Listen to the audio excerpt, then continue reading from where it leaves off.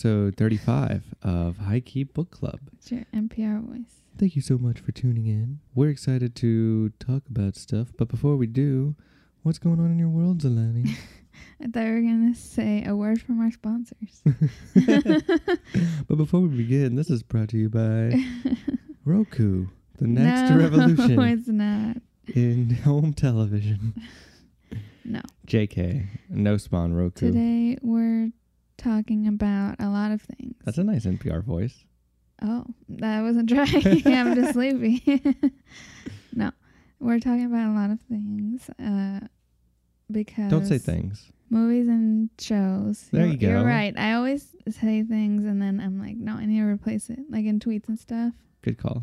This is like, that's what the show is. It's like curating a live tweet. Sure. Okay. So we've been watching a lot of things. Yeah, so it's 2018. We started this podcast back in 2017, and we've done a couple of these recap episodes Just in the one. past. Oh, shows that I know. You don't even know. I'm not even a historian of our own program. No, we see a lot of things that we don't cover on High Key Book Club. Probably for the better. Sometimes, yes. I really don't want to cover Sisterhood of the Traveling Pants. Well, I would, but it's okay. There's a lot of movies we don't agree on seeing together even. Like what? Cameron loves seeing all the big blockbusters. That's not true. And I do not like seeing all of the big blockbusters. He sees a lot of them.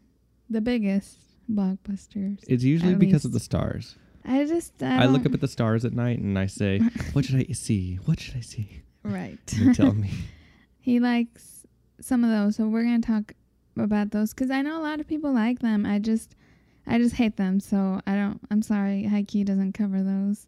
I mean, it's okay. I just want to preface that a little bit more because it's not that I want to go to the blockbusters because I love them so much, but I try to go with a little bit more of an analytical eye to go look at them because I think it's important. It doesn't matter though. You still I just can't get myself to go pay or go see it. Spend the time for them. I mean, in my opinion, it's what so those are scripts, right? And they're the scripts that are getting the most money in the industry to be produced. So to me, I want to go see how they apply that money. How do they? I know, but they spend it well? I don't believe that. That's like the political answer. That's sure. the answer your professors want to hear at school, like yours. I mean, in film school. But really, really, you go for I don't know, good quality entertainment, action sequences. Yeah, stuff like that, which is fine. It's just I say it every time. Action loses me. I forget what the point is. It's crazy because an action sequence could cost an entire movie. Right. Oh, yeah. Elsewhere. Exactly. No, yeah. And it just makes me annoyed if I go see them. A lot of them are good. It's not that they're not good. They're not entertaining. But it's just, I forget the story. And to me, the story is what gets me excited. I don't know. Sure, I get that. I just lose it. I forget what was the point. What are they trying to retrieve or... I don't know. Who are they trying to kill? I don't know. That's the delicate balance with an action movie. Yeah. There are some good ones and a lot I've enjoyed in the past. I just don't go out of my way to go see them. But I guess we can start with some of those. Well, sure. I mean, before we do, though, I guess we should let everybody know who we are. Oh, yeah. So we're a High Key Book Club. Oh. We're a podcast. What's up? Oh, my God. It's High Key Book Club. I'm so excited. We're a podcast about where we... it's what? When we discuss so off script here. Movies and TV shows. It's like a book club, but for movies and TV, right? That's. I think that's it. Yeah. And I'm Zelani. I'm Cameron. Should I explain what book club means? No. Is this the right time? What? We're not Google. No, but this isn't Google's definition of book club. This is my own definition of book club. Be careful who you talk about in the room. So the verb, I use it as a verb. But it's 2 words. Well, it's still a verb. To book club? Yeah, to book club. I mean, I think that makes sense. Well, I just feel like a lot of people don't know that, so I wanted to explain it real quick. Mm-hmm. It's a term that I use. I started getting annoyed, or I'm just generally annoyed by how people are always wanting to watch something together, like in a group. And while I was in college, friends always want to like watch in a big group something, like a movie or a show or whatever. So you get annoyed by wanting to watch in a group? I would get very annoyed, and I still do. Why? Because I don't believe in watching things with a big group. Just, you know, like stuff that's good. Mm-hmm. I believe definitely in like fun reality TV or old girly movies, whatever, but not something that I haven't seen before and that's like a new thing. Like they would want to watch Stranger Things together, like stuff like that. And I was like, why don't we book club it? And that's what I meant is like we all watch it separately and then come together and discuss it, which to me is a lot more interesting because, again, when we would watch things together, we would just watch it and then leave, you know, and, Mm-hmm. and not talk about anything. And the whole time is wasted on watching when everyone could go watch it. And then when you get together in a group, because that's another thing, like scheduling and stuff with groups is hard, and finding a time where everyone, I mean, that was a lot of our battles, like finding the time to sit down and watch whatever they're trying to watch.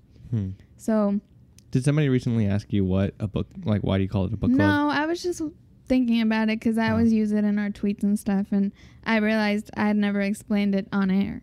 Oh, okay. So It's a great explanation. I remember when you pitched the whole concept to me at the beginning before we even had a single episode. I was so skeptical. And then, you know, I thought, what do I have to lose? So we just got on the floor, pulled out an iPhone, and started recording. Humble beginnings. But lo and behold, it was on a couch. But that's no, not true. It was on a couch. We sat on the floor. No, we didn't.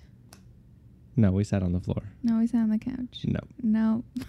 Anyway, but that translated to the podcast because now this is my book club that anyone can go watch the thing and then come listen and discuss, you know, with us. Oh, it's your book club. Oh, our book club. Well, mine because I invented the term. Verb. You invented the term book club. The verb. Wow. Right when I thought you couldn't sing any lower. Right. I don't know how to explain myself here. But anyway. Do you need some coffee? No. I'm good. Oh. So anyway. Apparently, that's what book club means. Yeah. The verb. It means I'll go separately watch something or experience something, whatever it is, not just a book. That's what annoys me. That why is that concept only to books, when with movies and TV it's so much easier to talk about, you know? You're very right. There's so much sound reasoning to your line of thought here. However, what I want to attempt to explain is how movies, especially just like the form that we're looking at here, the media form, it's rooted in this tradition of mass media and mass audience. I get that. We It's kind of just touched on it the last episode. Totally. No, I get that. It's okay to watch things together. It's just for me, it's so much harder to focus. I agree. You know, especially for me, I'm just always wanting to be Mr. Popular in the group, right? And I'd be like, you know, cracking jokes. Yeah, even between you and I now. Yeah. And it depends on what it is, but they, or like my friends will always want to watch these like deep or like just stuff they hear is good, which makes sense. Like you want to see the stuff everyone's saying is good. Like Vice documentaries? No. Well, they want that too. I don't know. But anyway, they don't care what it is or how deep it is. They still want to watch it all together. And I'm like, when every single second means something in something, I'd rather be like alone or just with one other person or something. I get so caught up with thinking about what the other person's thinking. Like, how are they thinking about this? Am I thinking about it incorrectly? Definitely. Are they looking at it the right way? Yeah, and then there's like anything that like the more people you have, the more likely there's like interruptions, right? Or you know, the guy who comes in is like, I got the beer and Cheetos. Right. Yeah. You just cut that out. No, I won't. But no, you're right. And for me, I'm always like, is this an appropriate place to laugh? And I'm somebody who tends to laugh when it's not funny. Yeah. Do you know? Oh, I know. oh my God. At the movie theater. I know, but I even think just in general, like in life, I tend to laugh at the inappropriate times. You do. And so it's hard for me because I just want to laugh at these parts that are not intended to be funny, and then I'm kicked out of the group. Okay. I kicked out of the theater. I can't come back. Right. So watching in a group is problematic for me, but also watching by myself is problematic because I end up not being productive in whatever it is I need to do. And I feel like I'm wasting my time if I'm watching it alone. So, because then I'm like, oh, if I want Zeleny to watch, if I want to talk about it with Zeleny, then I'll most likely have to go watch it again with her. No, you can just tell me and I'll watch. We'll book club it, literally. Well, that's definitely how some of these selections that we're going to talk about today played out, especially like Wild Wild Country. Yeah. Spoiler. But no, I put that in the tweet. Oh, okay, good. So no, yeah. Okay, now we're really excited to get into that. Right. So this is going to be a little unorthodox for High Book Club. It's going to be a little rapid fire. No spoilers. More like general feelings. Yeah, recommend. Like, pew, pew, pew. Recommend. Don't recommend. What it kind of reminded us of. Stuff like that, I think, in general. Yeah, we have no idea. Yeah. So we can. I don't know where we want to start. So a lot of these, or some of these, are things I watch. Some of them are things only Cameron watched. So all of these things on the list aren't things we've both seen. Like a lot of them are things we've just seen it individually. Right. It's a collection of our media selections that we've exposed ourselves to this year. Yeah. We can talk about Won't You Be My Neighbor, which that was a big fight. Not a big fight. So is it not going to be in order of like beginning of the year? Definitely to present? Not. I don't have years on it. And I guess most of them were released this year, but we'll have a handful of things, really small handful of some stuff that we've watched that was before. Yeah, we're watching a ton of things, a lot of new things, but also a lot of really old stuff that's like random and irrelevant. I'd be late on everything. Well, yeah, that's true. Cameron is an alien, so he has to catch up on some things. Who are you? An astronaut? Yeah. Astro engineer? I'm an alien translator. I knew it. So let's start. Won't You Be My Neighbor? So this was a big disagreement between us. You really wanted to cover it, but I didn't because the thing with documentaries, you said there wouldn't be enough material to cover. Yeah, that's what I mean. Like there wouldn't be enough to talk about, and I said, "Come on." I don't think so because documentaries are. I'm about to prove you wrong in this episode right now. Documentaries are what?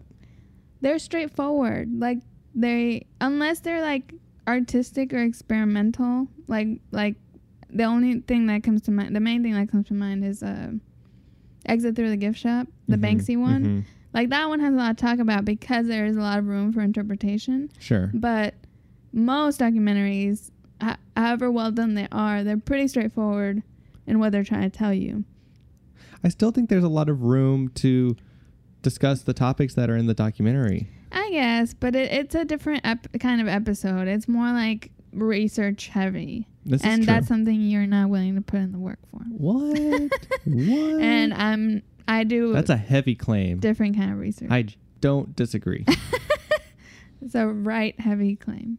So, hey, it's the summertime. I ain't trying to work hard on this. Right, exactly. It's fine. But that's why I think it's worth talking about here. It's a really great documentary. Won't You Be My Neighbor is, and it was very emotional, very like wholesome, and puts you in touch with like your childhood and like the wholesome and pure parts of it, kind of, right? I cried like a baby. Me too. So did the whole theater. Honestly, the whole theater was sniffling. There were some very impactful moments. I think that, all I'm going to say is that there were so many heartfelt moments that I felt as if when I was watching the actual show, it was easy to miss those because it was just sort of always on and they had so many episodes, so you couldn't see them all. But there were moments that I just didn't realize had happened, and also how he was a first for a lot of these types of moments for television. It's amazing to think that the one publicly broadcasted station in the United States that is supposed to be non-commercial would be the space for these types of stories to come out on, especially in a nonfiction sense. So I don't know. It's kind of this weird blend of fiction and nonfiction, right? Yeah. Very Totally. interesting project. I think the important legacy that Mr. Rogers has is in that he saved PBS, Oh, which right. PBS, Yeah, we that's could- insane. that's an episode of itself, but basically television's invented. It comes in popular 1950s, and then by the no 1960s, spoilers. well, there's a lot of critics out there who are saying that TV is trash. Anyways, he's able to secure this funding for PBS that it was about to lose, and it's probably in a lot of respects thanks to him that we still have it around today. It's an important thing. If you're not familiar about public television and the differences between that and commercial, I think that you definitely owe it yourself to go research more, especially look at places like Great Britain to see how they do public television and sort of how they're a little bit on the cutting edge of public media, quote unquote, whereas the U.S. is just That's all about true. profit.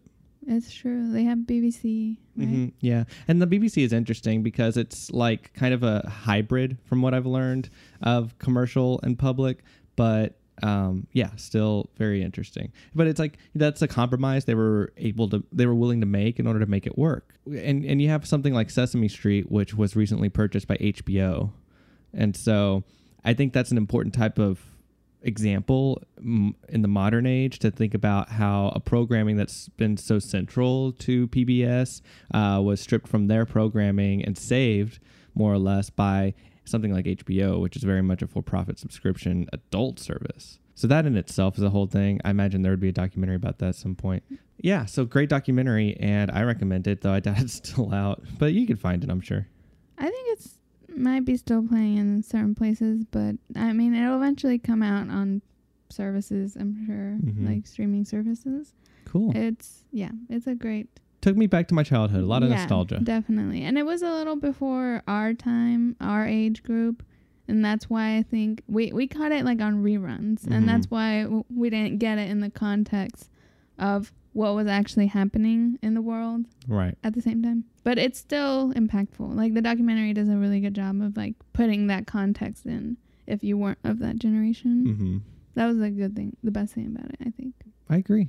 It did do a really good job of that. Yeah. So speaking of documentaries, another one we saw it at very separate times. Cameron only saw it recently, and I saw it when it first came out. Docu-series, yeah. Wild Wild Country, which Wild is Wild another Country. one that, like, when I saw it, I thought about forcing you to watch it and covering it. Because you knew I'd like it. Right, exactly. But and then covering it, but then I it's the same thing, kind of. It's pretty straightforward. There is a lot to talk about, but also, like, I don't know. It's a straightforward documentary, very well made. It is. My one complaint is the awful fonts they use for titles and names of things that are really already hard words and hard names to Right. like pronounce and look at and read. Right. And then the font is like this scripty ass Right. horrible thing. So bad points on the font, but everything else, it was a very great, very enrapturing documentary. It was so strange how the promotional poster we found online Yeah. for it had a more typical It had, type like, of font that we would find. Yeah. But if you don't know, it's a Netflix docu-series about a cult in Oregon. So it was From it was covering the Rajneesh movement, Right. and which started in India in the late 60s and 70s, and by the end of the 1970s, the movement was becoming not only so large but so Well, attacked you don't have to by go that deep into the the Indian story. government. Yeah. But so they like- ended up having to move to the U.S. to find a Yeah. new space. That's what the first episode basically covers. But then, so it's this cult. I mean, I don't know. I don't know if I want to call it a cult. Was it a It cult? is a cult. You think it's a cult? It's Okay. definitely a cult. That was the whole part of the argument that they were trying to make, is trying to define whether or not it was a religion or a cult or a community. Like, was it all of them? Was it none of them? And then all these definitions ended up having legal ramifications later down the line. But anyway, it just covers maybe like 4 or 5 years of this cult being in the United States, Yeah. in Oregon, and during the early 80s. And it's a really powerful series, and it's, I guess, an often forgotten piece of American history Yeah. because it was kind of small in the big picture of things. Right. And also, I think I was telling you, I bet if you're from the Northwest area, you're probably more aware of that history. Mm-hmm. Like the way we are here of like Right. the Waco, whatever. Right. So like, I feel like it's kind of that a regional kind of impact Yes. more. And since we're not from the Northwest, we didn't really hear much about it. We're pretty far. I think that's part of it. I'm sure over there it's more of a known thing, and it's very interesting. So now with this docu series, it's probably a lot more known, which is Right. cool. But it was very well done. They had what I was impressed by was the amount of archival footage, because I think the cult was really good and loved recording everything. Yeah, they had some like young filmmakers. Yeah, in the cult, that's all they which did. makes sense. They're close to California. So it's a perfect subject for a documentary, because it's like They had so much they had footage. so much footage. It's fun Yeah. to just see like what it was back then, Right. like real footage of back then, because back then there wasn't as many cameras at all as we have now. So I agree. That's definitely what makes this documentary stand out a lot. Is it happens to have a lot of that real, authentic footage from the incident over time. And what was also cool about it was that they had most of the main characters, the main people involved in the story, come back who are still alive, able to Yeah. give up-to-date interviews. And so for sure. they gave like this kind of broader picture, long-term context for how they felt then and then how they feel now about what happened. Yeah, totally. Right. And we find, well, I'm not going to go into it, but so something I just, on the last bit, I guess, of the cinematography is what I liked, because I'm an aspiring documentary maker. I love you trying. say that every time. I'm just saying. So what I liked is how I could tell how they had sort of basically like three different modes of visual storytelling. Yeah. They had the archival footage, the interviews, and this kind of B-roll Right, the footage B-roll was that good. they took, in Oregon of like the nowadays It's like area. landscape. Yeah, stuff. it really. So it's like this nice blend of like lo-fi 80s videotape with very high definition 4K looking stuff with the B-roll and the interviews. Yeah. So Yeah, really it's cool. very beautifully stylized. It's only 6 episodes, hour each. Yeah, I definitely recommend it if you like any like crime. I feel Mhm. like if you like those kinds of documentaries and docuseries, you would Conspiracy, right? love. Yeah, and all those things that are like what happened. You Right. know, that, Exactly. And what's going to happen to them? Yeah, like shady stuff happening. If you like shady stuff happening, you should definitely watch this. Yeah. It's So- definitely good. So I enjoyed it a whole lot, and that was an example of a documentary of Yeah. something that I Cameron- watched on my own. Cameron like binged it and stayed up like all night watching it straight up the other night. Yeah, I've since turned it into a minor, but before film school major, I was American Studies major, and this is the type of little niche story Uh-huh. that I get really crazy interested in. Yeah. Similar to Demolition Night, which is a whole thing you can look up on your own, but it's another example of a small event that I think can help represent larger trends in American culture. And I think those are good examples, like this docuseries proved, of going into and trying to dissect. Okay, speaking of binging,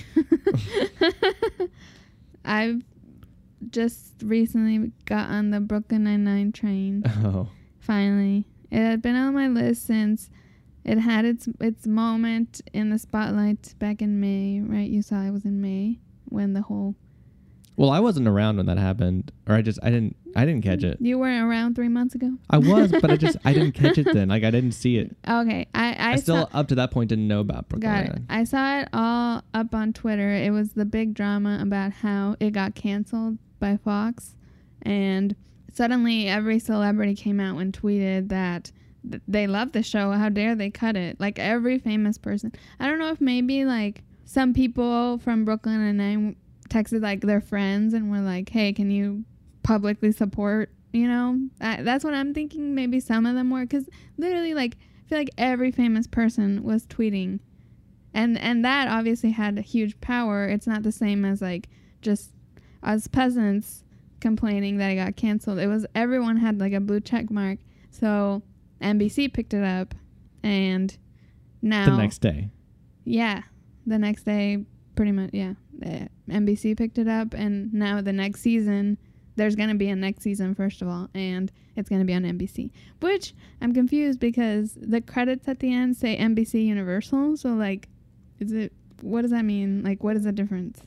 So it's complicated stuff. Okay. I can give you a Too basic. complicated? No, I can give you a basic answer. Okay. Is that it's the studios that filmed it, and often it's the case where a studio from another, it's hard, like they're the producers, so you have the studio and then you have the distributor, and it's Fox Right. that's the distributor. They're the network that's essentially licensing this product from the studio, and so the studio is so it's NBC Universal that filmed that's actually making the product, and then Fox is licensing it with a deal to distribute it. It's just weird. Why wouldn't NBC keep it for itself?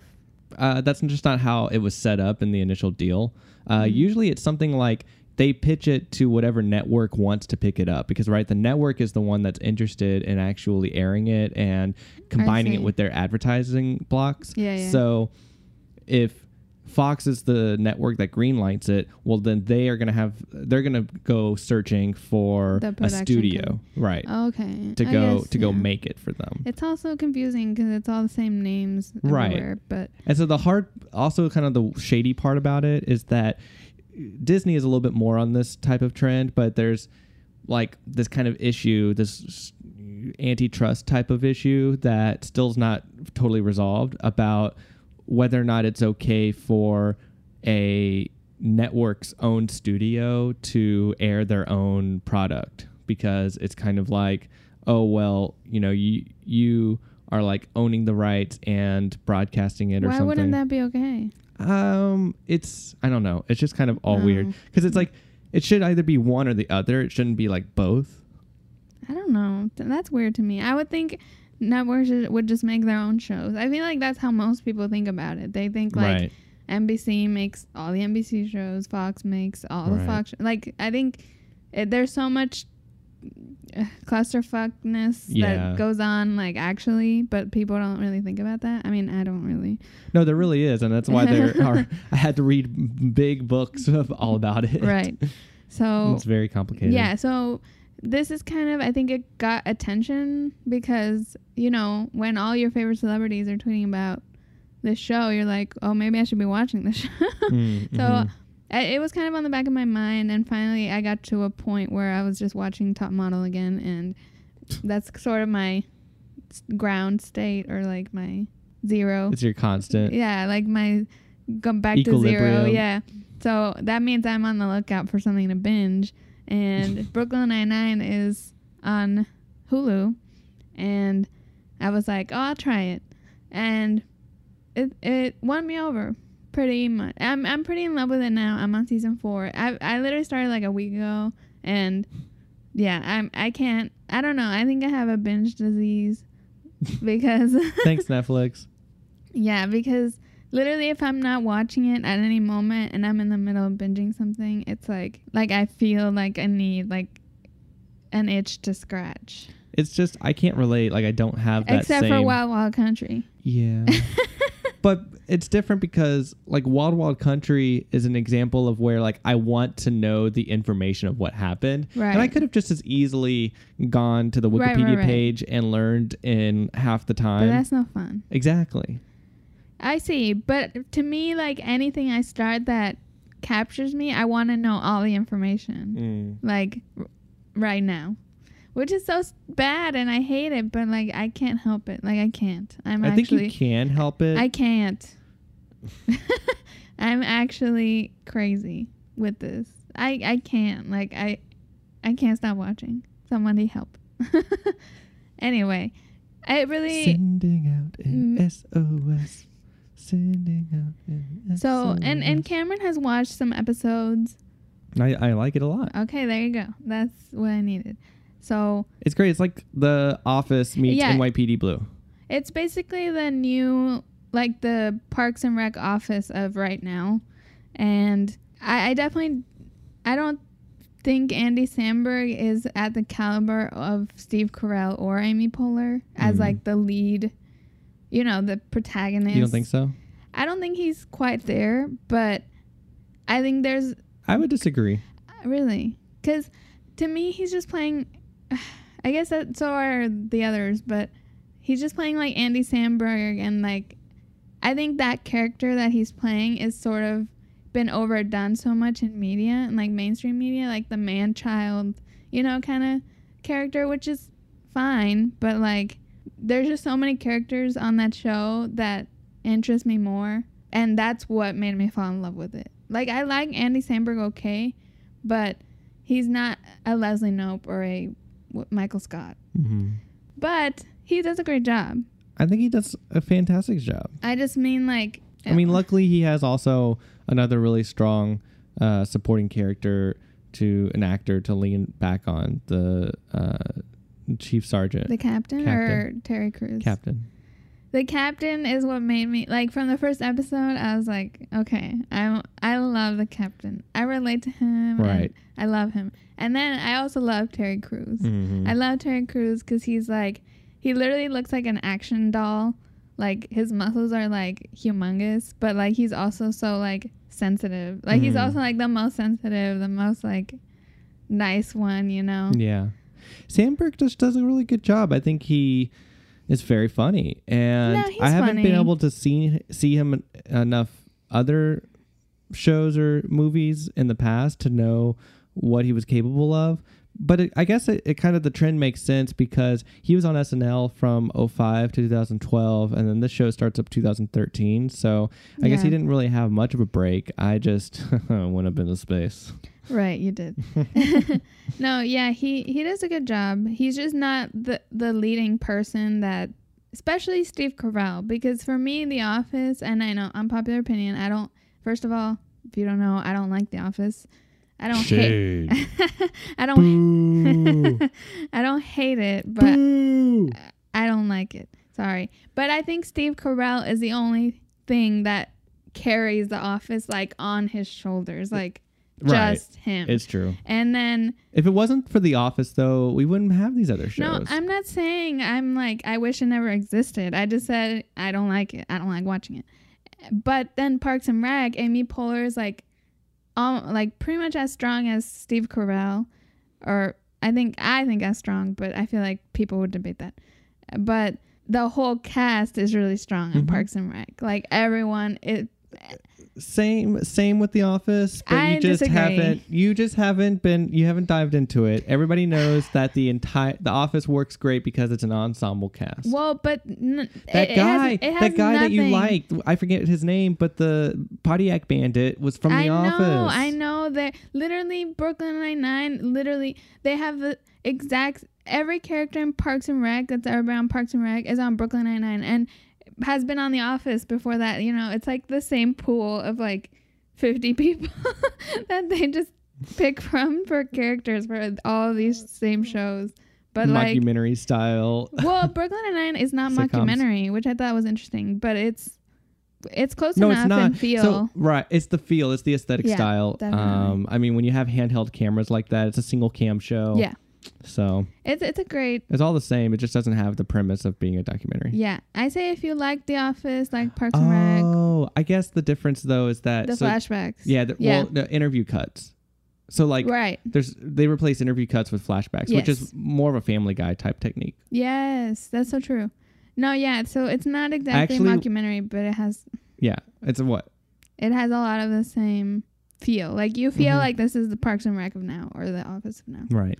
So we could segue that into the anime show that I recently introduced Zeleny to. So this will be a quick one, but when I was a young kid, I guess in middle school, there was this show that came on to Adult Swim for a short period of time. It was an anime called Detective Conan. No. The English version became Case Closed, and it's a really cool anime that I've always described it as like CSI meets anime, but I think that's a little heavy and extreme, but it's a cool case anthology style where every episode is sort of its own contained story, and that's like most any detective show, right?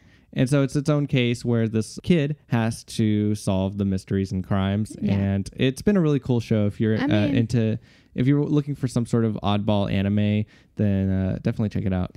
Yeah, it's really funny. Case like closed. it's very like it's funny in a way, in a different way, in that it's like so exaggerated. Like he deducts things that are like ridiculous, Right. Or like the crimes are committed in like the most ridiculous ways. It's true. And I guess that's what the liberties you get with anime. But Yeah. it's really funny. It's one of the... We've been watching that. a We little bit. have. It's one of the longest running animes ever. It's in like the So top... is every anime. Literally. whatever. So No, but it's like in the top 20 longest running shows. we've been watching that and Orange Islands. And then speaking of anime, as far as new anime, I watched the Netflix series of Agretsuko, which is really great. It's very short, and they're only 15-minute episodes. It's like an animal world. Everything's an animal, a cute Japanese animal, and it's a working girl. So it's like if you work in an office, this is like a very great show to like relate to, and any frustrations with the office. Mm-hmm. And she has a way of dealing with her frustrations at the office in a very funny way. I guess I just want to take that moment. So I haven't watched the show a lot, but I watched the first episode with you, and I think it's a just great moment to say why I think we love anime, or at least why I love anime, is because the format allows the creators to exaggerate certain forms and certain feelings and emotions in a way that is not possible with live action. So I think that in the last year or so, I've come around to really appreciate that about anime, and I've been trying to, I don't know, just really see how that's a unique way of storytelling, and seeing how maybe there are elements of that could be pulled into live action in some way. Right. But this show definitely does a good job of that, as well as Case Closed, and I've definitely just been on a cool anime fix because of that. Yeah, I loved it. I related to it a lot. It's really great. You should watch it. Wait. Can we also cover what The Cat Returns? We could just say we watched it. We watched The Cat Returns. It's a Studio Ghibli movie that is very like, I feel like it's one of the less known ones because it wasn't directed by Miyazaki. I think it was written or concepted by him, or I don't know what it was, but it's a really funny movie, and we went to go see it in theaters in like a rerun sort of situation. Well, so what? They're doing this national promotion type deal in theaters where I don't know if it's national or what. I think it is national, where certain movie theaters are hosting these screenings of his movies. And so if you are wondering if there's one in your local theater, maybe look around to see. You might find a Miyazaki movie that you can go see. Yeah, there's usually one every month but we caught The Cat Returns. We haven't gone back. I think October is the next one I want to see. It might be Spirited Away or something. But we already covered that. I'm just saying, I think it's an interesting partnership between America and Japan, and I'm very much into that, as it relates to media. But like Disney owns it here. Oh. Speaking of Disney. Solo. Right. I'll just go solo on this one. You will. It was okay. I'd give it a B. Okay, good. Maybe, I'd give it a B. Because Solo, to me, it was good because it was Disney, and you can almost be assured that it's going to be a solid piece of media if it's from Disney. Like, everything was thought out, and everything had a purpose in the movie, and it was a lot of fun. It was a fun ride. I especially liked Danny Glover in his portrayal of a young Lando Calrissian. He does a nice... the accent he played was a little bit weird to me, but like, I don't know, I just didn't expect it. But it was cool to see him in the movie. I really like him just as a fan. In 3 words, why did you take points off? 3 words? Yeah. Challenge. Made for Disney. They didn't have to be related, but okay. Oh. Got it. I didn't... Okay. Cheesy or something? It's just... It's children's media. Got it. And so that's the common criticism, I think, nowadays, which was the skepticism as soon as they heard Disney bought the rights to it about this happening. You know, obviously they've decided to make it into a cash cow and trying to release all these origin stories and yada yada every year. And so Disney's looking at it from a very much a business perspective, but at the end of the day, I think that they're just downplaying a lot of the major mature themes that were in the original Star Wars trilogy and kind of losing sight of that level of maturity in exchange for comic play in a lot of ways. Got it. Really designed for children, very much like this is like, you know, a long trailer for toys and merchandise type of deal. Typical. So that's Speaking my of criticism. Children's media, Jurassic World 2 came out and you went to see it. Yes. Because there's nothing more for children than dinosaurs. What was It's it called? kind of- Fallen Kingdom? Yeah. It's kind of counterintuitive because you would think dinosaurs would be kind of scary to kids. No, But, they love dinosaurs. They love dinosaurs. I love dinosaurs back It's in true. the day. I had a Godzilla backpack in What? kindergarten. It was scary as hell, but like I loved it. Oh, speaking of Godzilla. Oh, I'm excited for that. Well, actually, I'm Yeah. not. I don't know. I'm conflicted because Millie Bobby Brown. Fuck. Millie Bobby Brown is in it, and so is Maddie from Dance Moms.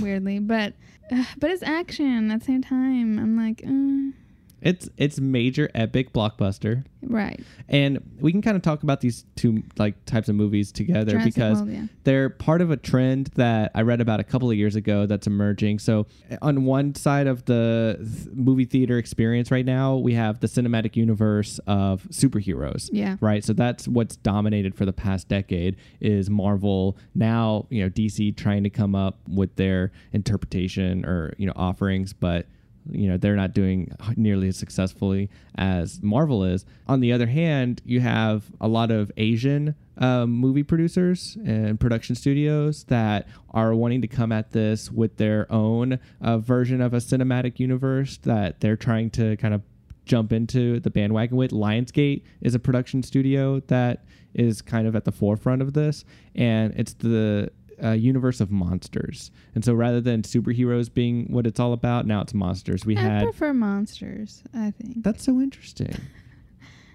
No, I mean, I think They're it's more cool. cute. I think Godzilla was As they cute. destroyed the Brooklyn Bridge. They do. See, this is why I hate action. They're all the same. They just destroy the bridge. They destroy all the cars. You know, I'm over it. So that's like a trend that we can expect at least for the next 5 years, I would imagine. So a whole lot Jurassic more monster World. movies. So Jurassic World's a big example of this, where obviously they, in my opinion, they are trying to. They're trying to push the envelope of what kind of new monster they can create in this world of genetically modified dinosaurs that they've created, which is what Jurassic Park's all about, after all. But so, what did I think about this movie? Yeah. It was similar feelings to Solo in some sense. I mean, similar in that the it's first okay. one was pretty, like, it was entertaining in parts, but also, like, very mainstreamy. Yes, and it was very like there was so much product placement in the first Jurassic Park. Yeah. I did tell Zeleny that after seeing, because I saw them sort of back to back, I was Yeah, so, we watched it. We rewatched it right before he was going to go see Right. the second one. Like my mom, she was just crazy about it. She really wanted to go see it for some reason, and so she went to go buy IMAX 3D tickets at the Bullock Theater. 3D, dang, Yeah. that's scary. It was really cool. They did a good job. Like it was a movie that was worth it. Yeah. We went to go see it, and so when she invited me to it, I was like, well, I have to watch the previous one just so I have context. So I did, and then I was like, all of the wrongs from the first Chris Pratt Jurassic World, they corrected in the second one, I thought. So I actually really enjoyed it, but it was only okay to me. You know, it was a B+ type movie, and I am excited about kind of where they take it from here, because they definitely have now set up this whole new scenario for the series that definitely opens up a lot more to come. It's just confusing to me that they have like a bajillion parts of these movies. Yes. And speaking of bajillion parts, Mission Impossible. Right. With still Tom Cruise. Still Tom He's Cruise. like 80 now. Yeah. Yeah. Which you also saw. I did. And this is an example. This is a little extreme, but so it goes to a little bit of what I was saying. I don't know if you're going to keep it in the final cut, but how I only go to a blockbuster action movie if I feel like there's a reason to critically to go see it. And so with Mission Impossible, I was researching it kind of a few days after it had already come out, after the opening weekend, and I saw that it had like a 97% on Rotten Well, it's Tomatoes. because no one had gotten there yet. Huh? No one had seen it yet. No, this was after the opening weekend. Mm. That's what I'm saying. Not enough people have seen it. It has like over 200 million in box office sales. So that's a high number. That's a high percentage. 97% is like, okay, I haven't seen like a new action movie get that high of rating in a really long time. So I wanted to go see why. So I did. And yes, granted, Tom Cruise is, 55, almost 60-year-old man who is trying to pretend like he's still in his young 30s. And so that was very clear in the movie to me. And it was one thing I really liked about watching it was I loved how, like, trying to analyze how they positioned Tom Cruise relative to the lighting and the camera. Because I mean, this is me sort of, I don't mean to be rude, but like Tom Cruise's face is very interesting. Like one side of it is sort of drooping, and it's kind of like he has like one side is his old man, like Tom Cruise, and then the other side of his face is still like a super young, fresh Tom Cruise. Weird. It is weird, and I don't know why, if it was by design or if that's just what's happened. But I don't think that's by design. So like rather than having like a lazy eye, he has a lazy side of his face. Oh my god, that's fucked. I'm just saying, I could point it out every time in every shot in that movie. What side is it? It would be this side. Left? So his left side. If you pull up a modern picture of him, oh my god, the that's left so side. You can see how though in the movie the filmmakers are very conscious of it, because whenever he has an important scene where he has to either look pretty or look cool, like it's a romantic scene or something like that, it's his right side. They make sure that side is what the camera's picking up. I mean, there's a lot of divas that are known for, like, I think Barbara Streisand is the main one, like only shoot on one side of them. Yeah. So he's exactly joined that club, I guess, which makes sense. Yeah. So that was what I noticed. But on the whole, I actually do recommend the movie. It's a really good action movie. And even though I think the story at times got a little more complicated than it needed to be. Typical action. I mean, I kind of welcome it because it stayed cohesive in the end. So I can welcome it rather than it being a super simple plot, which is a little more common these days. But the cinematography for this movie, as well as the musical score, like on a technical level in terms of visual and audio, I loved it so much. It was very much an enjoyable visual and audio experience. They did something unique with the score that I haven't seen in an action movie in a very long time. It was very like a minimal type of score. And also in terms of cinematography, there were a lot of lens flare type of shots. It seemed like every other shot had a lens flare in it, which is definitely a trend that I think maybe like Star Trek had started, the new Star Trek movies. But and J.J. Abrams, he likes lens flare. But who was a producer on this movie? Oh my god. But okay, I wonder if it'll get nominated for an Oscar. Speaking of Oscars, it might get like a Best Director nom. I feel like it would get cinematography and sound, if anything. Dun, dun, dun, dun, dun, dun, oh, you know what action movie I wanted to see really bad, but then I totally forgot and I missed my chance. Skyscraper. No, gross. That one's still very much there, I'm pretty sure. No, Oceans, the girl one. Oh, yeah. Is that really? It had a lot of actresses I like a lot. It has Sandra Bullock. No, I know. And Rihanna. And we really should go see that movie. I want to. Maybe that's the one action we'll cover someday. Yeah. At High Key. Okay, speaking of worlds, Westworld, I tried.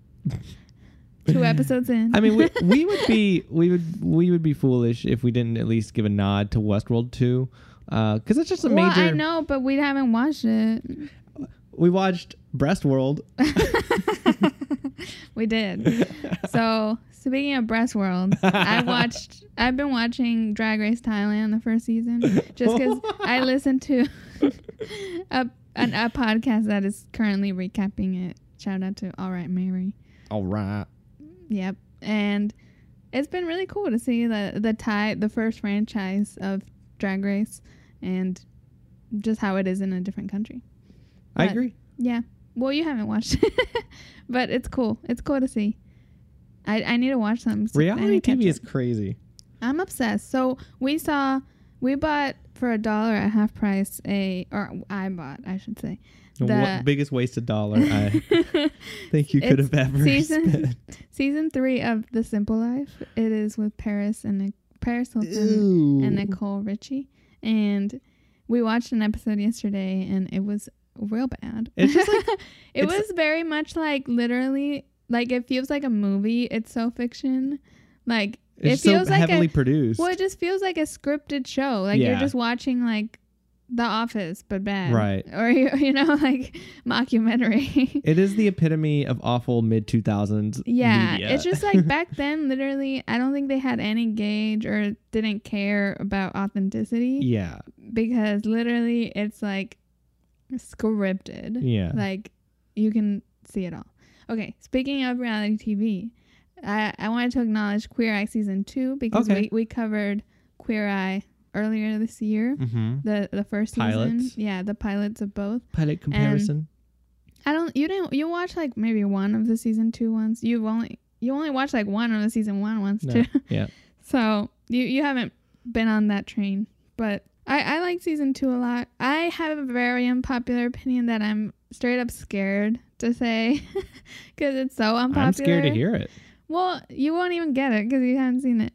But so everyone's talking about the first episode of season 2 being like this amazing episode, and it's a really good episode, but to me it didn't fit in to the rest of the show. Like I feel like it should have come out as like a bonus or something different because so their job is to make over this woman who's a really cool and badass lady that is trying to like build this church space for her community, and she's been through a lot, and her son is gay, and there's a lot of like really emotional moments, but the whole time it turns out like she's like coaching them the whole time. And I'm like, this isn't the point of Queer Eye. Like I don't know, to me it didn't fit into like the main of the show, or maybe it should have been like a finale or something that's like more. It just felt like a weird start to start off on something unconventional to the whole show. So I don't know. I'm just saying that it's unpopular, but I'm not saying the episode shouldn't happen. It's just like it was weird to place it there. So episode order. It's important, and I think I didn't like that very much. That ordering, and I also saw a new season of Top Model. Tyra's back. Oh yeah. The winner got robbed, or like the snub. Yeah, there was a big snub at the end. That's all I'll say. This is random ass girl won that made no sense. So that's all I'll say. I'm not that into it. It's very modern Top Model Tyra, which isn't the best. What else? Skin Wars. I don't know if I've talked about Skin Wars. It's old, but it's really good. It's on Netflix. RuPaul's on it. I think that it's an inflated goodness because you get to watch people paint people's bodies while you put on your makeup. No, that's not true. But the first time I watched it I watched it for real. So I literally have never watched you watch it when you're not putting on makeup or getting ready. Well, yeah, because I watched it while you weren't here. But I watched all of Skin Wars with focus, and now I put it on while I do my makeup.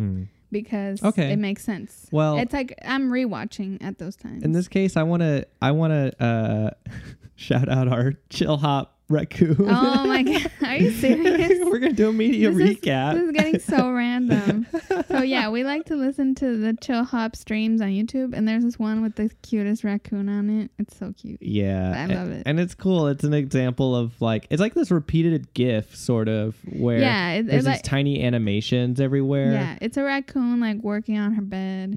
It's so cute. It's good. I can't. It's great, and it's to me, and it's an example of having a small little like some sort of small movement in the background that just makes you feel a little motivated to get work done more. So if you're looking for a background, something like for real background, not like Skin Wars while I do my makeup, but like something that's not distracting like that, check out the Chill Hops on YouTube. And the raccoon one is our favorite. It's my favorite because the raccoon is so cute, and it makes you feel like you and the raccoon are like both working together. Right. Like you're not alone trying to get something done on a deadline. Exactly. So that's cute. Yeah. Ruby. No. No. I have, okay, should I confess my guilty pleasure show? You on haven't air? already? No. I'm scared. It's the Bold Type. Oh, God. Okay, y'all, I have a love-hate relationship with the Bold Type. It's very cheesy and over the top. And what kind of boss has that kind of time to be invested in their employees' personal lives? But whatever. I still watch it. I don't know why. Don't ask me. I'm guilty about it. Sorry. I know why. Why? Because it's free on Hulu. Yeah, I guess. Well, it's not free on Hulu. Hulu costs money. I'm giving Zeleny a look in the studio like, Well, it does. So, yeah, I've been watching The Bold Type. I don't know why. Someone tell me why I watch it. I hate it. I hate myself for it sometimes. well, you like it because it's your industry.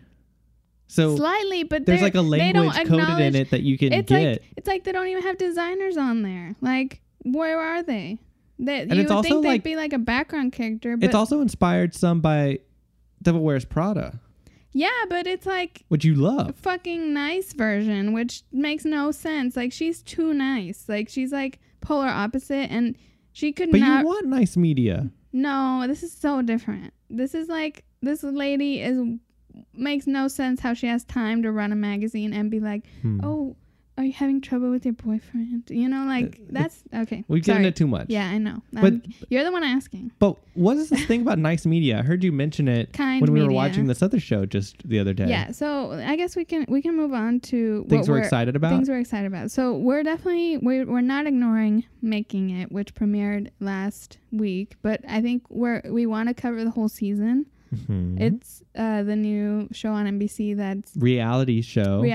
competitive reality show with Nick Offerman and Amy Poehler about making crafts and stuff, that kind of thing.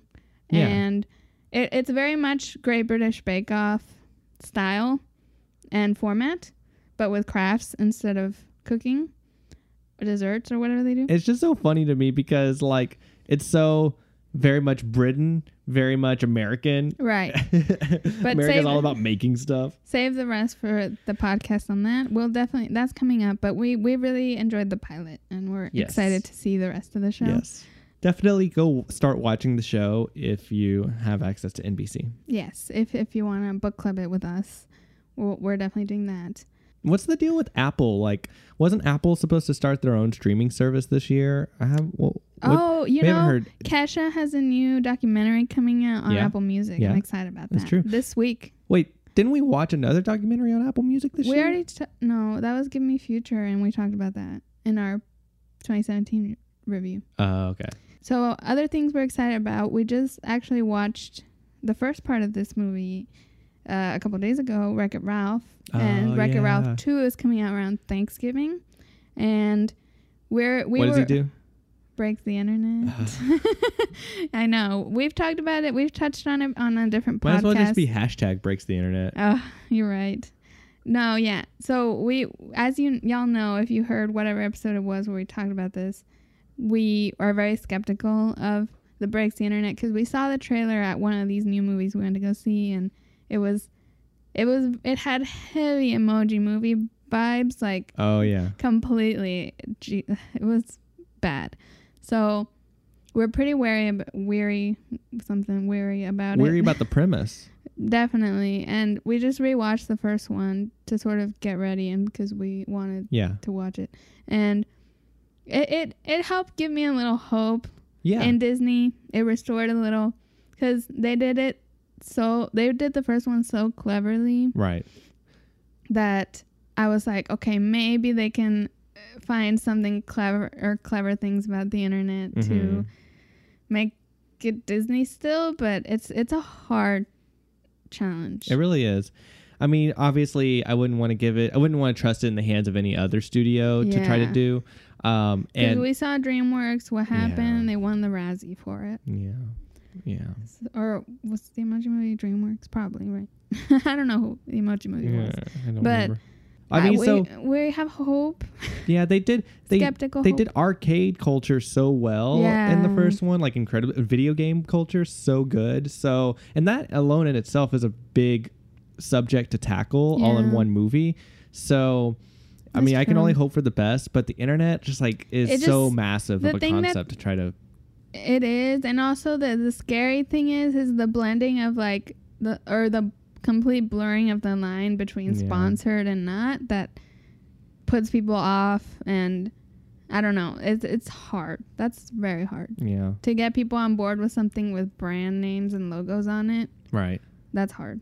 And I mean, if you watch the trailer, it's, you know, we think that it's going to be a little bit of Disney using it as a chance to address their own criticisms that they've received over the years of their own media, especially about princesses and the lack of diversity in there and so forth. Well, Mulan is famously missing from the princess room. So maybe she's like a plot point, or they forgot about her. Maybe there's a specific reason they didn't want to put her in her. Taken hostage or something. Well, as we talked about in the past, Mulan has been critically challenged well, but that's a whole other can of worms. The American Studies Department at UT. You can listen to that episode of the podcast. So another movie I'm super excited about, probably the last one, is in October. It's My Queen. It's A Star Is Born with Lady Gaga. Yeah. Bradley Cooper's directorial debut. And he also stars in it, of course. And I'm very excited because that's my queen, and she could go EGOT soon. It's true. She has an Emmy. She has a Grammy. Oh. She needs an Oscar. She doesn't have a Tony, but she could get one at some point. What's EGOT? It's like when you win an Emmy, Grammy, Oscar, and a Tony. Oh. There's few people that have gotten all of them, but they exist. I wonder if Frank Sinatra is like one of them. I don't think so. No. Why would he get an Emmy? I don't know. I don't know. So Gaga, he's on TV. Gaga's halfway there, and we're hoping, the monsters, that this is the O. Would it be Best Actress or Best Supporting Actress? Best Actress. So that's hard, honestly. Yeah. But if it wins, maybe if the whole movie wins, it counts. No, I don't know. But Zeleny and I have talked about this in the past, where a lot of times I feel like a Best Supporting Actress nom should have gotten a Best Actress nom. Right. It's a very how do you define that? Yeah, but she's definitely the female protagonist. Mm-hmm. I think she's even like the protagonist. Like she's the star that is born. In my intro to screenwriting class, that was often a challenge, that like one of the first questions we would always ask after reading a script is, who is the protagonist? And it's amazing how many different arguments would come out of trying to figure out who is actually the protagonist. It's hard sometimes. I mean, it's supposed to be, like, by the rules of screenwriting, it's supposed to be very clearly defined. And the idea is that the first person that you see on the screen is supposed to be the default protagonist of the movie. Yeah. Obviously, that's not always the case. And not always every movie has a protagonist. But, I mean, I personally think, I don't know if I agree with how American media is so centered on, they're like laser focused on having one character driven plot in everything we watch. It's so true. And that's something that it's always kind of brushed me wrong. And that's just not how I usually think when I'm writing. You know, something that I find interesting too is, and this goes back to Ruby, like the antagonist protagonist. Oh, yeah. That's interesting. And I feel like I don't see it that much in American media. I like that so much, it's so fun. I mean, I guess Megamind and the Minions and those are kind of like that. But it's interesting to me when the antagonist is like... Right. But like, the thing about those, the Megamind, Minions and all that, these are antagonists that are like good. Like, Ruby is like bad. Like... She's an antagonist. She's not like, oh, I might have a heart, but I'm put in this box of villain. No, it's like she's a villain. So like that's interesting to me to see like the villain is the character you're following, right? Like, but the actual pure villain, not like trying to redeem herself villain.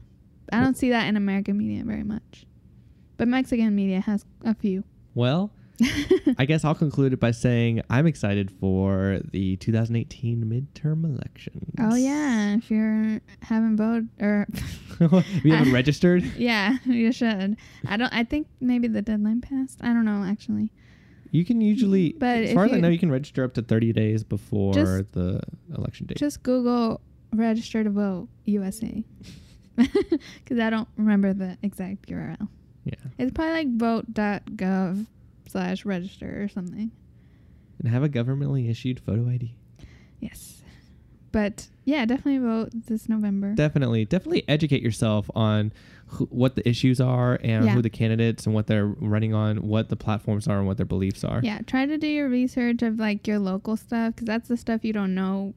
I never know, and I always end up doing the research like while I'm there, but the polling place I usually go to doesn't have a line, so I don't have time to research in the line because there's no line. So that's funny, because I usually vote during work. I mean, Texas is definitely in the national spotlight for this midterm election. Well, yeah, because we have a major Senate seat that's being heavily contested. Beto. Yeah, in a very big way. And it could shift things. And so there's a lot of exciting movement behind that. It's so hard, honestly, if you live in a state that's like...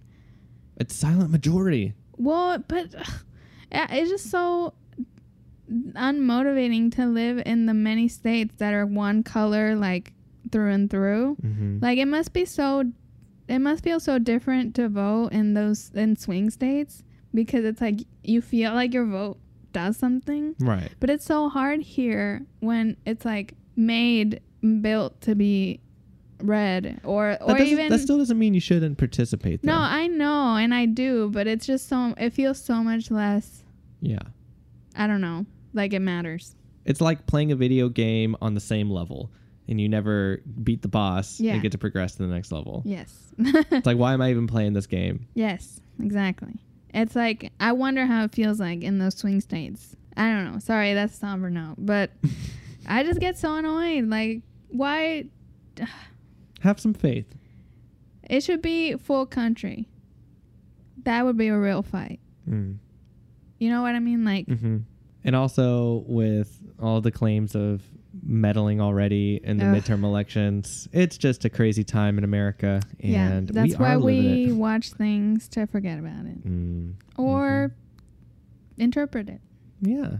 Maybe learn a little bit more about it. Yeah. Hence why I'm going into documentary making. Oh my God. How many times have you said that? I'm so excited. Take a shot every time Cameron says that. Stay tuned. So that's going to wrap it up for this edition of Heike Book Club. Thanks so much for tuning in. If you would like to sponsor us, please email at Heike Book Club. If you have any thoughts about all the many things we talked about today, feel free to email us at hikebookclub@gmail.com or follow us, tweet us on Instagram, whatever the hell. If we're using Gmail for our email, is it kind of like Google Spawn? No, it's not trying to spawn. No, follow us at Heike Book Club on the social medias. Yes. If you have any thoughts, or if there's something we should cover, or if one of us is crazy for not wanting to cover the things we talked about here fully, let us know. Well, great. Thanks so much for tuning in, and we're excited to go watch these things. If you watch them too, then let us know. Talk with us, and we want to have a conversation. Maybe we'll shout you out on one of those episodes that we cover later on in the year. But we have got a lot more producing to go do, and we got to go enjoy this week. So we'll see you on the flip side. As always, you'll be hearing from us.